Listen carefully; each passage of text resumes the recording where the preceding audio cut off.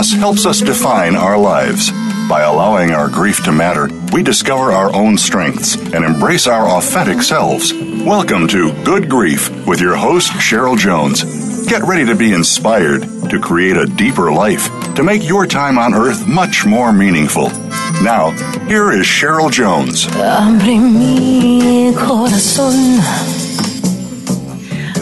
Hello, I'm your host, Cheryl Jones, and I want to welcome you to Good Grief, where we talk each week about the transformations that can come from loss. Today I'm talking with Deb Hart. Deb lives in a floating home on the Columbia River in Fairview, Oregon.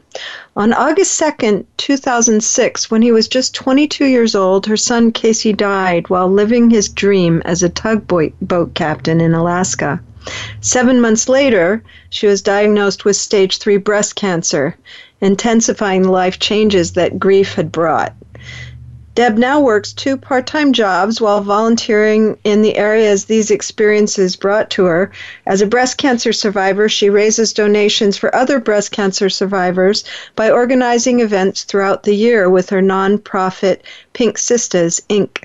She's also a hospice volunteer at local hospitals. Her memoir, Tug at My Heart, Pink is the New Black, chronicles the story of her losses. Welcome, Deb. Hi there. Thank you for having me. You're welcome. Glad to have you. So I guess we could start at the beginning of the story with the death of your son. Can you kind of describe that experience for the listeners? The beginning of it. That was truly the loss of a child who had been groomed in the tugboat industry all of his life. We, his mom and dad, were a part of the tugboat world. And at 22, he got his credentials, and he was the youngest child ever to receive a Coast Guard license on the Columbia River. And he could have went to work for his dad, but he wanted to go to Alaska because he was a hunter and a fisherman. And that experience with that nightmare phone call early in the morning that he was found dead on the boat in Anchorage was absolutely horrifying and something I'll never, ever forget, and life-changing. And that's where it started, and that's where my whole life and his dad's life totally changed. A common experience I hear is sort of before and after, and of course that's familiar to me too. There's sort of before my wife died and after my wife died, and they're very separate times in some way. Is that the kind of thing you're talking about? That just different life from that moment on? Exactly. You know, I always refer to it as the memories stop. Because they do. They don't go on unless the mom or the dad or the sibling carries on memories without the child being there and being present. But a lot of people, after they've gone to a funeral, put the card in the basket, then it's over for them. And then the nightmare begins for us. And that's just truly on how to navigate through life without your precious loved one. You say something interesting, the memories stop. What I take that to mean is there are no new memories with that person in this life. That's correct. And at the same time, it's clear to me, having read that you have many, many, many memories. You know, being that I work in mental health and I think about memory a lot, those memories continue to potentially be lively. Is that true in your experience? It is, but oftentimes people don't know if they should talk about him or not. And so the memories of your child usually are lived on in a private way, because people don't want to upset you, and they don't want to bring him up because they know he's deceased, but they don't know how to continue his life, or do we want to, as parents, continue his life. And the best years of my whole life were raising my children. And so for me, every bit of healing that goes on in my life are usually wrapped around Casey. That's why I live in a floating home. I watch the tugboats go by, and that's healing. I think you're talking about something, of course, I've heard many times, but it always bears repeating. And I'd like to take it a step further. Is there any time it would be wrong for someone to talk to you about Casey, where it wouldn't be welcome? Well, not in my case. No, we are all individuals and we are all different. But in my case, I believe the whole room lights up when I talk about Casey. You know, something strange the other day, I was talking to a friend and she said, Deb, you never say anything bad about Casey. Did he ever do anything bad? And, you know, it kind of stopped me dead in my tracks. It's like, whoa. I think anything that he did do that I didn't approve of is totally out of the memory bank, because he's gone and all I ever do is dwell on all the amazing things that he did and the funny things that he did and the person that he was, just on a real fast track to become a tugboat captain like his dad. That's really, there's this phenomenon in memorials where often there's nothing negative said about the person, regardless of whether they were easy, hard, or indifferent. And I think sometimes people explain that in terms of kind of not wanting to speak badly of the person, but I think often it is that life difficulty, whatever it was, tends to wash away in some sense. It just doesn't seem important sometimes. And exactly. That's what I hear in what you're saying. I'm sure he was a normal little kid, and sometimes you wanted to do this and he wanted to do that or whatever. But and I'm sure if you tried, you could probably remember those moments, but I wonder if they don't seem a little irrelevant. They do. They totally do feel irrelevant. And,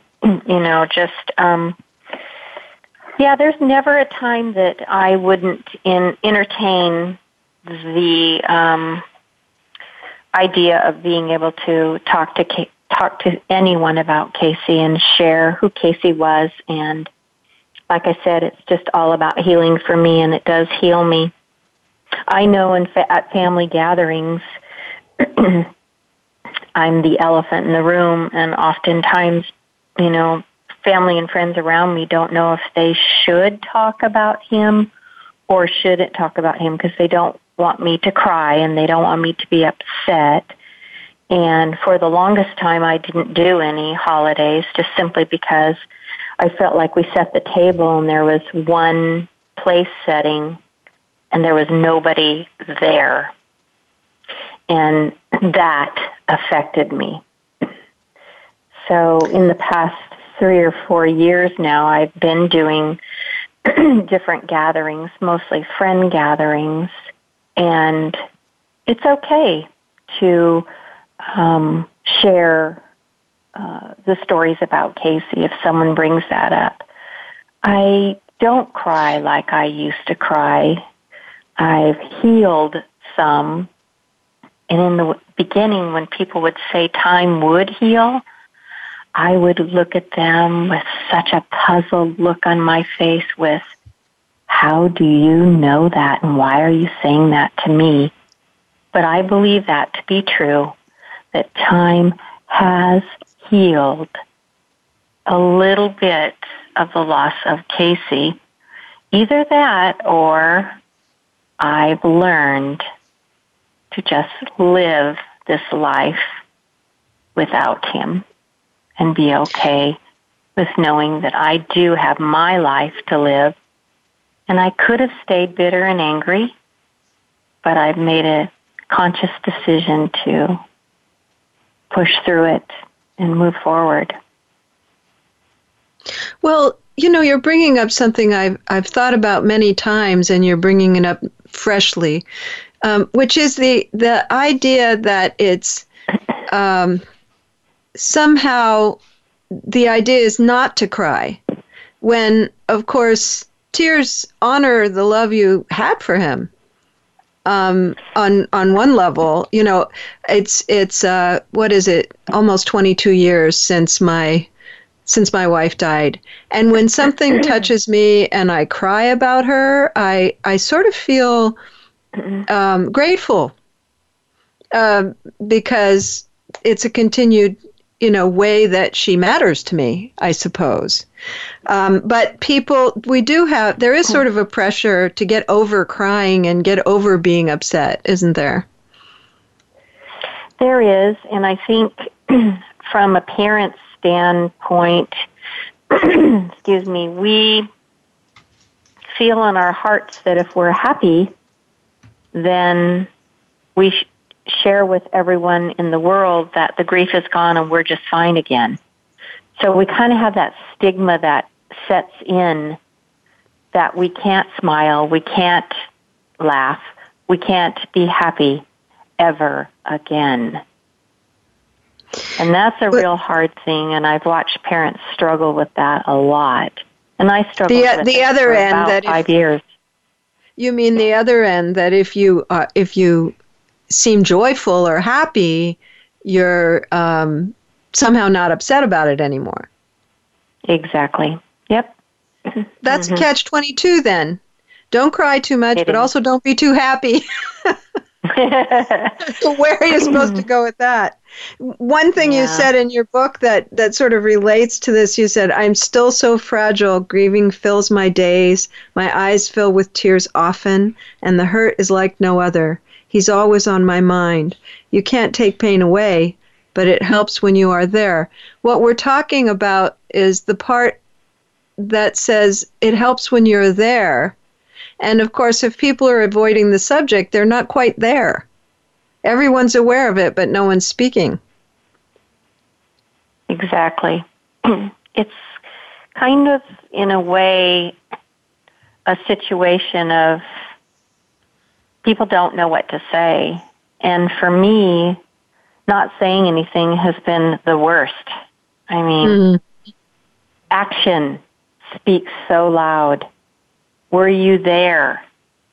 Did you call? Did you come over? Did you sit quietly at the edge of the bed? Were you present? Or did you avoid me at the grocery store? And did you not call me because you didn't know what to say? And did you stop sending cards because you didn't know what to write? I've interviewed several guests who write about this serendipitously lately, and everyone agrees it's fine to say, "I don't know what to say." Yes. Somehow that doesn't occur. There are no words, or "I don't know what to say." That moves people more than all the kind of false comfort, doesn't it? It does, and it angered me with some of the things that people would say, like, "He's in a better place." Hey, I believe in God too, but you know what? The best place for Casey was right here on earth with me. I mean, you could not. Also, that ignores you. Whether you believe he is or you don't believe he is, you're not. Right. You're hurting. You're missing him. Yes. You've lost him in this world. That's, to me, beyond belief system. That's what that ignores. That you're going to have to adjust to an extremely different life. Yeah, and, oftentimes I just wanted so badly to be able to say to someone who was trying to comfort me with all the wrong words, just close your eyes and for 1 minute I want you to think about losing one of your children.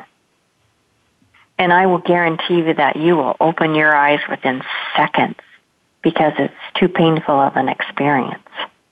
Mm-hmm. And this is a day in, day out, 24-hour-a-day journey that I'm on. And it's tough. It's just really tough. It took me a long time to really realize that I could not make people understand the lonely journey that I was on because they had no idea, because they had no concept of it, because it wasn't their journey. And it took me a long time to finally get that through my thick head that they're never going to get it. And in a way, that's a mercy for them, but not for you. Yes, it puts you in a lonely place. The other thing I was thinking of as you were talking is that it invites people who haven't asked for it to become leaders in a certain way. If you're going to get the support you need, you have to lead other people to it because they don't know how to do it. And that's a really hard position to be in when you're feeling so vulnerable. Yeah, there's so much to it. Sometimes I block some of it out too, just to, again, not relive the pain. And I think that's a normal thing for parents. I don't know dad grief. I know mom grief. But I've talked to many moms, and I believe that that's a very common thing, that we block out certain parts of the grief because there's so much time that we spend alone because you're positive no one has gone through this. I didn't know anyone in my circle of friends. Let's pick that back up when we get back from our first break, that idea of how you find support when nobody is sharing your experience, what does get through, what does help you feel supported. And listeners, during the break, you can find links to my website and social media at the Good Grief page at Voice America, and you can find Deb Hart at InspirationalDebHart, DEBHART.com. Be back soon.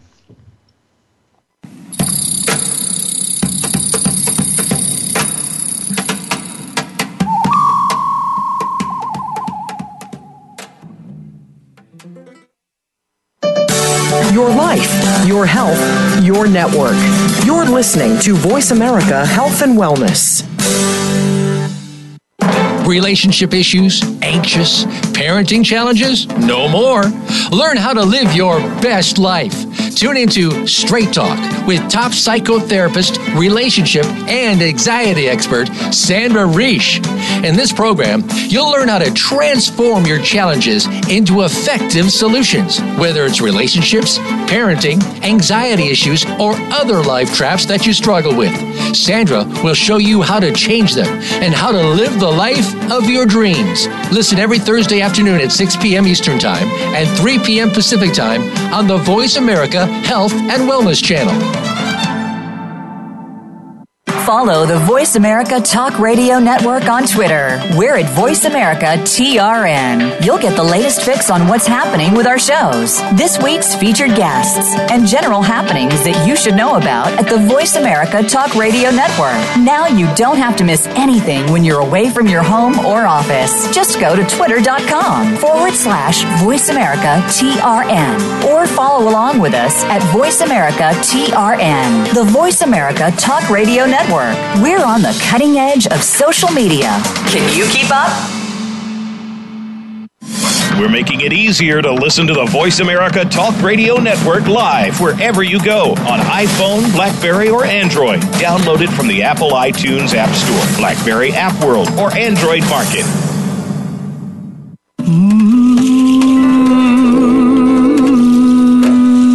You are listening to Good Grief with Cheryl Jones. To reach Cheryl or her guest today, please call 1-866-472-5792. That's 1-866-472-5792. You may also send an email to CherylJones@weatheringgrief.com. Now, back to Good Grief.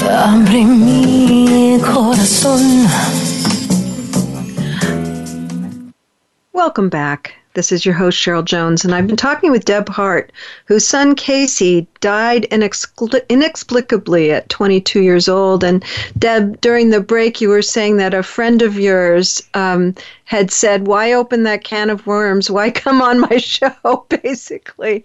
And we were talking about just the failure to understand that, for myself as well, that making some sense out of what happened, being able to talk about the people you've lost, keeping it in your life is essential. In fact, if you haven't been through the experience, I think that's hard to understand. You know, when I say to people that I'm a grief counselor, you know, they'll say, "Oh, why would you want to do that? It's so sad." But for me, it's something that I have to offer because of my experience, and it doesn't feel sad to me. I hear you. Oftentimes people say to me, "And why do you do hospice?" It's just the giving back part. You know, I went through my whole life not really understanding what a true volunteer was, because I never did any volunteer work, a little bit at the school when the children were small, but really I immersed myself in business and was always working. But I'll tell you that I have learned the true value of hospice volunteer, which I dearly, absolutely love.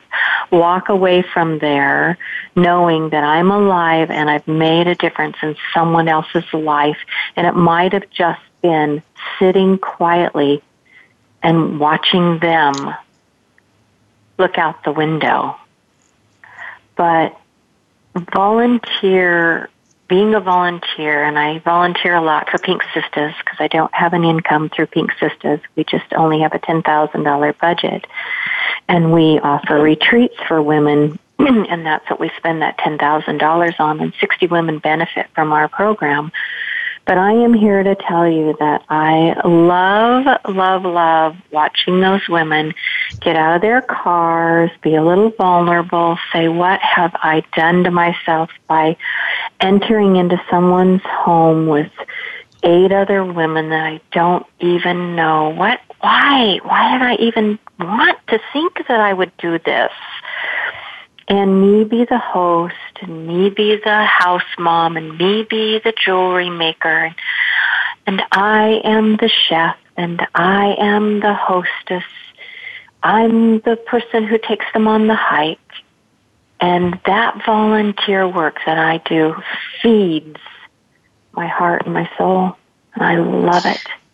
No money could pay you what you receive in your heart and your soul. Well, that makes a connection with another thing you were saying on the break, which is that your relationship to money and things completely changed when Casey died. Would you talk a little about that? It did. You know, I always thought that the BMW in the garage and the 200 acres and the gorgeous home up on the hill and the trips to Nordstrom and the Gucci bag and the very best in clothing were really where it was at. And I'm telling you, after Casey's death, I truly was leveled. And I quickly learned the lesson of when I die, I want to leave a legacy. And it's a legacy of what did I do? I helped hundreds of women with breast cancer. And I was a beacon of hope for moms who'd lost children. But it wasn't that Deb always looked put together and worked 100 hours a week at her job. So now we've kind of moved into talking about your cancer diagnosis too, because that was such a very brief time after your son's death. That must have, you were already on your knees and then you got flattened is how I think about it. Can you talk about that a bit? I was flattened, and I was a bad patient. I was the breast cancer patient that walked through the oncology office and sat across from the doctor, and the doctor said, you must be fighting for your life, and you must have hope in front of your face. And I would rip down the hope in front of my face and look over at him and say, do you know anything about grief? Well, I lost my son, and I'm not feeling like fighting for my life. And a matter of fact, I'm hoping I'm going to die from this. And doctors look at you, oh my goodness, they know a lot about chemotherapy and radiation and breast cancer treatment. But boy, when they see someone come through with maybe a little mental health starting to show up because of the loss of a child, they don't know what to do. In fact, they're hoping probably that you would go somewhere else. Probably to me, right? Yeah. Which then is another injury, because there was a section in your book where you were talking about having to fire healthcare professionals, and it wasn't about them being incompetent. It was entirely about them being inhumane. Just not, well, there was a little incompetency when it came to the nurse trying to get in your PICC line, but mostly it was inhumanity. It was failing to meet you as a human being, I felt. That just makes such a difference. It does.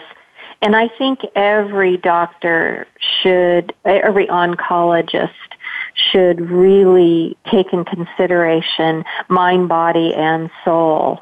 And mind is a big piece of it. And so is your body and, of course, your soul. But, oftentimes doctors are in such a hurry in the oncology world because, boy, I tell you what, there's a lot of breast cancer, and they're diagnosing every day. And they don't want and they're not getting paid for that time either. That's the time true. It takes That's to really listen true. to someone and meet them as a person. There's an economic aspect, isn't there? Exactly. They're just only seeing you as a cancer patient, not as a grief-stricken mom who's lost their child just 7 months ago, who could care less that they were diagnosed with breast cancer, because that was the farthest thing on my mind. And really, with the mindset that I had a lot of friends who just kept me going through the system, kept pushing me through the system, kept helping me get through the system, because I could have cared less to go to a chemotherapy treatment. I could have cared less that I was going to have both of my breasts removed. I could have cared less because I was so taken over by Casey's grief. That deepens the sense of meaning in another little passage from the book where you said, even though words and actions will never be able to remove the ache of grief, not showing up or not saying anything is the worst.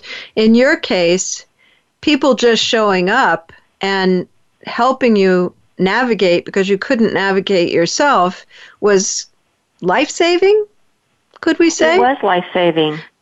Now, there had to be, just one more word, there had to be some part of you that was interested in living, or you would have refused the treatment entirely, I suppose. But you weren't in touch with it. I really wasn't in touch with it. I was so taken over by Casey, so consumed by Casey, and so consumed by Casey that I want to share with you that I also lost the relationship with my daughter, who's 4 years older than Casey, and she needed me during that time. But to tell you the truth, I was hanging on by my fingernails to life because mental health had taken over, and I was just in such a bad way, and I'd never felt like I was maybe in a suicidal way of thinking at times. But my daughter needed me. She needed me so much, and I just wasn't there for her. And she, at this point in her life, we do not have a relationship because she pretty much has said, "You are not there for me, Mom, and I needed you." And so at this point in our life, we don't have a relationship. I'd do anything to have that relationship, trust me. But that's a two-way street, isn't it? It is, but I own it. I say, I wasn't there for her. I wasn't there because too many things were happening to me. I felt like I was down, and then I was kicked down a little farther, Mm-hmm. And I had I had hurt some of my friends too by saying, "You just don't get it, you don't understand it, don't call me anymore, blah, blah, blah." And then 7 months later, I'm diagnosed with breast cancer, and I'm thinking, oh man, I'm alone now, I'm really going to be alone now. And those friends who I kicked them away from me came back and said, "We're here, we want to get you through the breast cancer, we want to help you." But it was like, man, I don't even care if I get through the breast cancer. The biggest thing in front of me is Casey's death, that grief. What I appreciate about our conversation is that, I know you have a life that's meaningful to you, and you're really deeply describing how low grief can take us. And I think sometimes when people have come through it, they maybe stop sharing that. But it's so important for people grieving now, people that hear your story, that it's no easy thing to come through that. It's wrenching and it's difficult, and it goes on for a long time before it's better for many, many, many people. And in a way, that's what you're describing. And, for me, it was a lot of loss. It was loss of my breath, loss of my health, loss of my hair, loss of who I was, loss of Casey's life, loss of my daughter, a marriage went bad, loss of friends. Loss is in so many ways. There is loss and grief. And I just hate it when these doctors give us all these different drugs to help us with depression, because I want to tell you that I firmly believe in my heart that there's a difference between grief and depression. And grief, we just have to trudge through it. Oh, painful as it is. We have to, and yes, we can have a little help along the way by the medical field, but it's not usually depression. It's just grief, and it's ugly grief. I anyone who's listened to the show knows I agree with you on that there is a deep difference, but it puts you in a kind of an upside down world, doesn't it? All the things you think mean everything's okay, like feeling good, like having energy, like being excited about stuff. In grief land, it's quite the opposite, that you're kind of more likely to be dealing with it if you're feeling bad. And, of course, if you're feeling bad absolutely every minute of every day, that might be depression, but most people in grief aren't. You know, it's more of a... In the beginning, I think I was. Of course, but as you move, of course.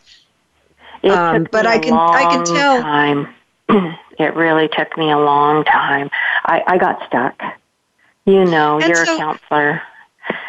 Stuck. So what do you think? Stuck. What do you think did keep you moving in grief, if you will? Because you did keep moving. You didn't, obviously feel better for a long time. But what did get through as a little bit of a support to you?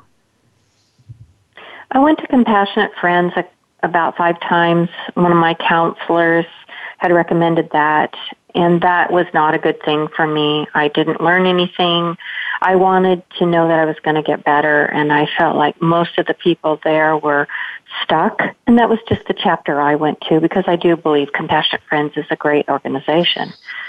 But I didn't feel like it was going to help me there. I came across the greatest counselor in the whole wide world, and she had never lost a child and had not actually counseled anyone who'd lost a child. But I am telling you what, she was the greatest listener ever. And there was many times, and I would go there 2 times a week. And then we'd have phone counseling too. And there were times when I would walk in her office and I'd say, "You're not going to get an opportunity to say one word. My backpack is so full, it's bulging. I have to unload my backpack. Sit back, relax, and let me go." And she would go, "Okay, Deb, I'm ready." And I would just release. Counseling was the biggest thing for me. This deserves more time than we have before our break. The power of listening. The people who investigate post-traumatic growth believe that being witnessed is what favors it, having someone really listen. So we'll come back to that as soon as we're done with the break. And listeners, you can find me at my website, weatheringgrief.com. You can find Deb Hart at inspirationaldebhart.com, and we will be back soon.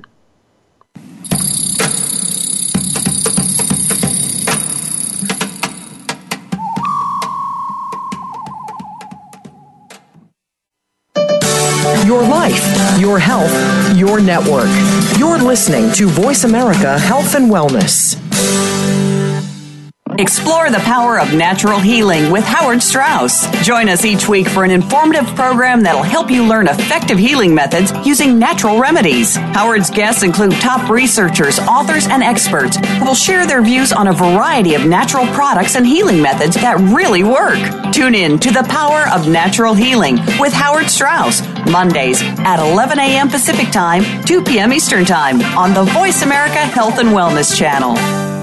We're making it easier to listen to the Voice America Talk Radio Network wherever you go. In addition to listening live, you can check out information about your favorite talk show hosts, discover new talk show personalities, add shows to your list of favorites, and listen to all our show archives on demand. All from your iPhone, BlackBerry, or Android. Download it from the Apple App Store, BlackBerry App World, or Android Market, and get ready to tune in. The Voice America mobile app, powered by Aircast. Real life solutions. Voice America Health and Wellness.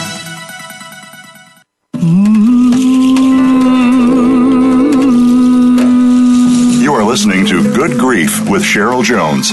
To reach Cheryl or her guest today, please call 1-866-472-5792. That's 1-866-472-5792. You may also send an email to Cheryl Jones at weatheringgrief.com. Now, back to Good Grief. Abre mi corazón. Welcome back to Good Grief. I'm here with Deb Hart, author of Tug at My Heart. And Deb, we were talking before the break about what did help you, what did contribute to being able to put one foot in front of the other. And I just loved the picture of you walking into your therapist's office and saying, I have a big backpack full. I don't need you to talk. I just need you to listen. Sit down and buckle up, basically. Because I do think even us therapists can get caught up in the desire to fix something and forget that actually maybe the most valuable thing is deep, attentive listening. Yes, I believe that to be true too. And I think it was a new experience for her to work with me, the grieving mom. After, actually, I stayed with her, and, we're good friends to this day. But I went to her for about 3 years, and many times throughout the 3 years, she would just say at the end of our session, Deb, you've taught me so much. You have taught me so much more than any book or any professor could have ever taught me. This is an invaluable lesson that I've been learning from you. And I just want to thank you for the opportunity of being able to help you help me. And that's pretty cool too, when you have someone who actually admits that, you've taught them some things too, because, it wasn't her specialty that by any means. Yeah. But you must have had a sense, because I don't imagine that you would have stayed with her, that she could get there, that if you were kind of clear about what you needed and just told the truth, that she would be able to really hear. And I'm hoping that helped you to feel a little less alone. It did.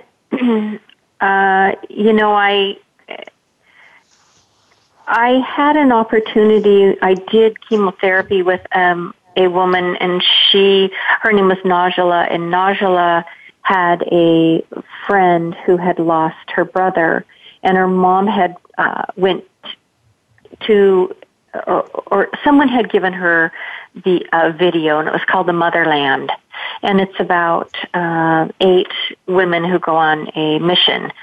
And Najala met me one day for coffee, and she handed me the movie, and she said, I want you to take this movie home and view this movie. And I did. And at the end of the movie, it said if you were interested in going on a grief trip, you could contact this company out of California, and they do grief trips, and it's called Project Grace. And I did. I contacted them, and they were having a trip, and it was going to Greece. 10 islands, 10 days, 2 catamarans, and it was, Brian, I'm on the phone. So anyway, I got to go on this trip to Greece, and it was an amazing trip. It was 9 other moms who had lost a child.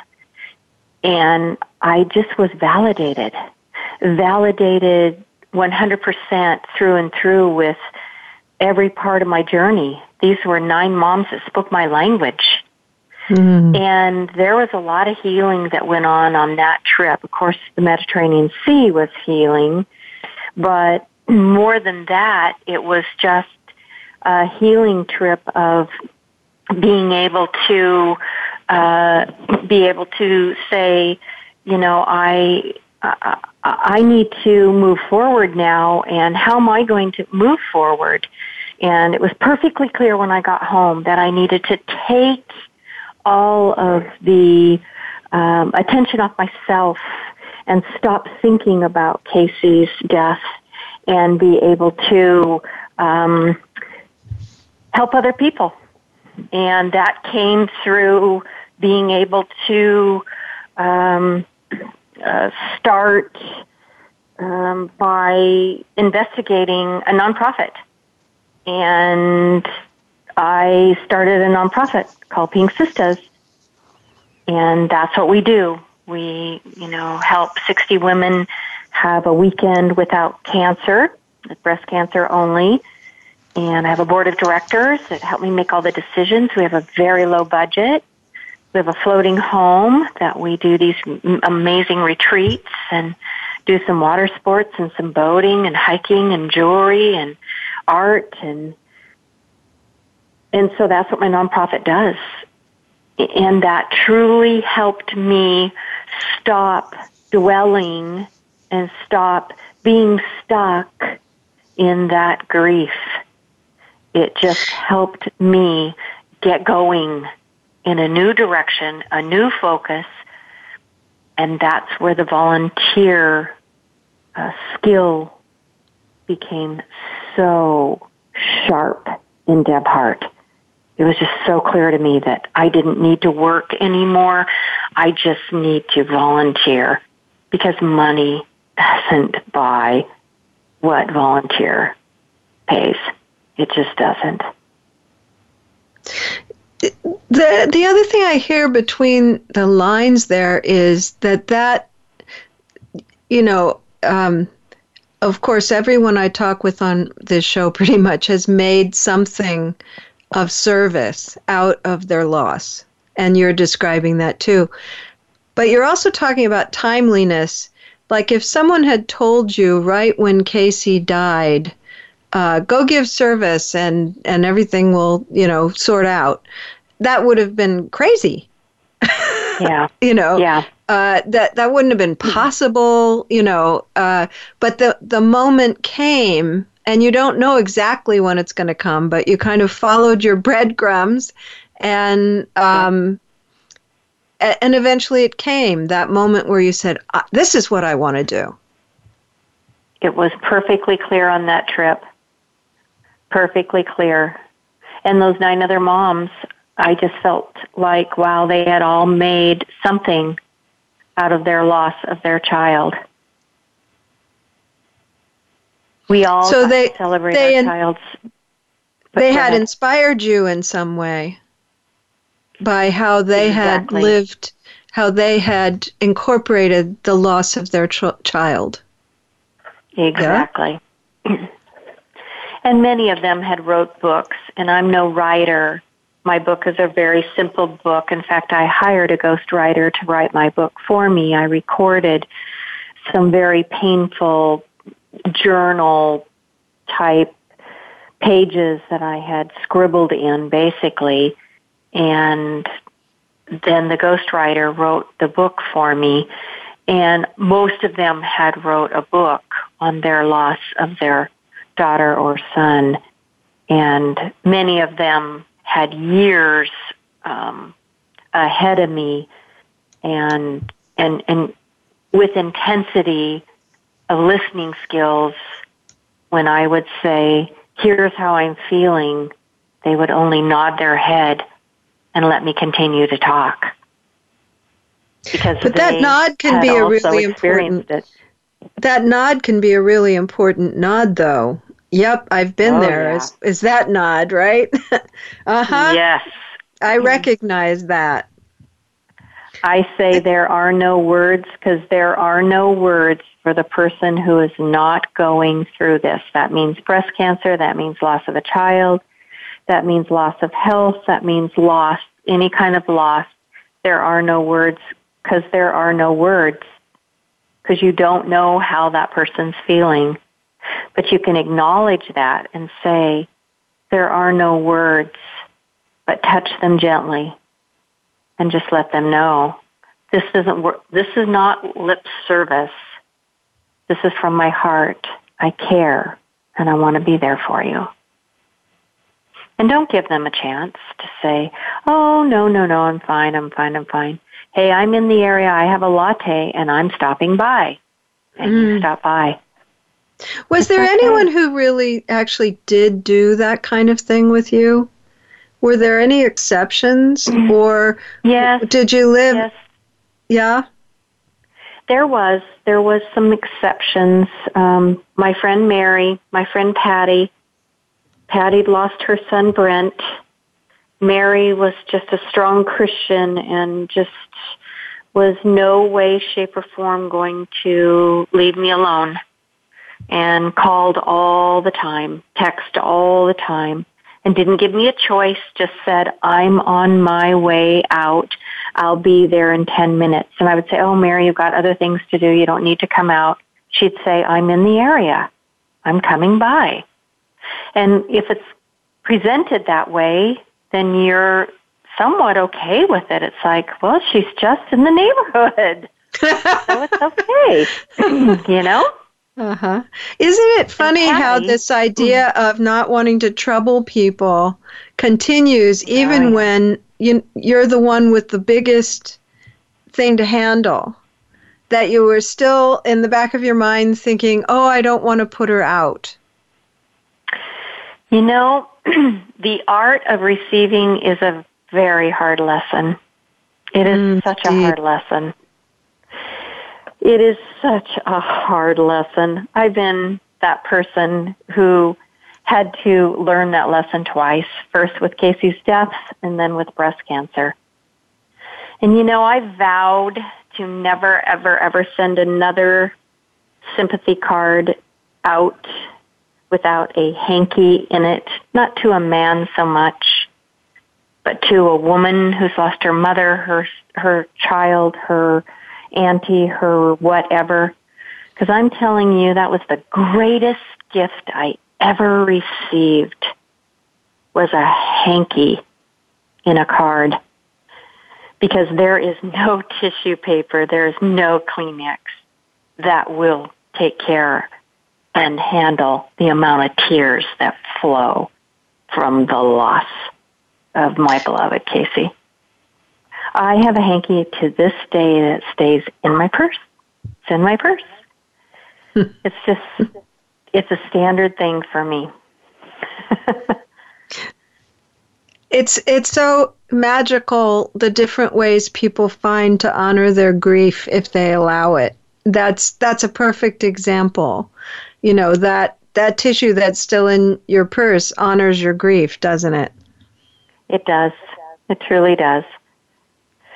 And maybe the person, someone sent it to you, is that right? With the message, there's no Kleenex that's sufficient. Here's a hanky. So it wasn't exactly just receiving the handkerchief, it was also receiving that message, I'm guessing. Yes.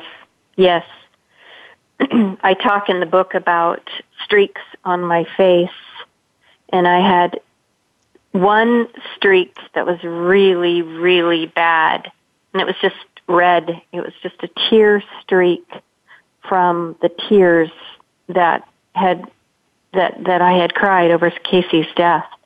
And I was never a crier. I didn't cry. That just wasn't part of my makeup.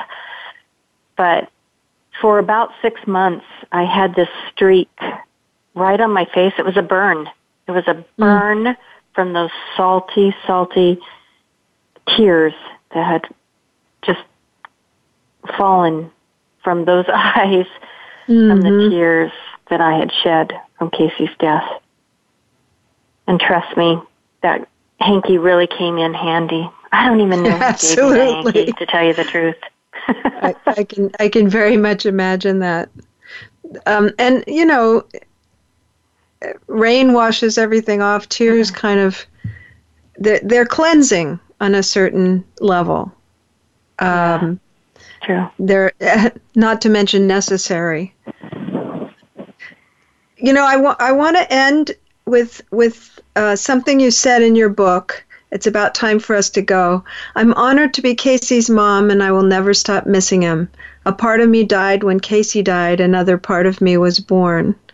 That's no truer words ever spoken. Thanks for being with me today, Deb. Thank you for having me on your show, too, and I really appreciate the time to speak with you, and I feel like I've taken more steps towards healing just by talking today. Thank you. Wonderful. Next week, I'll have Sheila Kohler. She's a celebrated author of fiction and nonfiction, and her memoir, Once We Were Sisters, tells the story of the relationship she had with her sister who died young in an accident likely related to her abusive marriage. Sheila says every novel she's written has her sister as the main character. This has been Good Grief with Cheryl Jones. I look forward to being with you again next week for another meaningful conversation.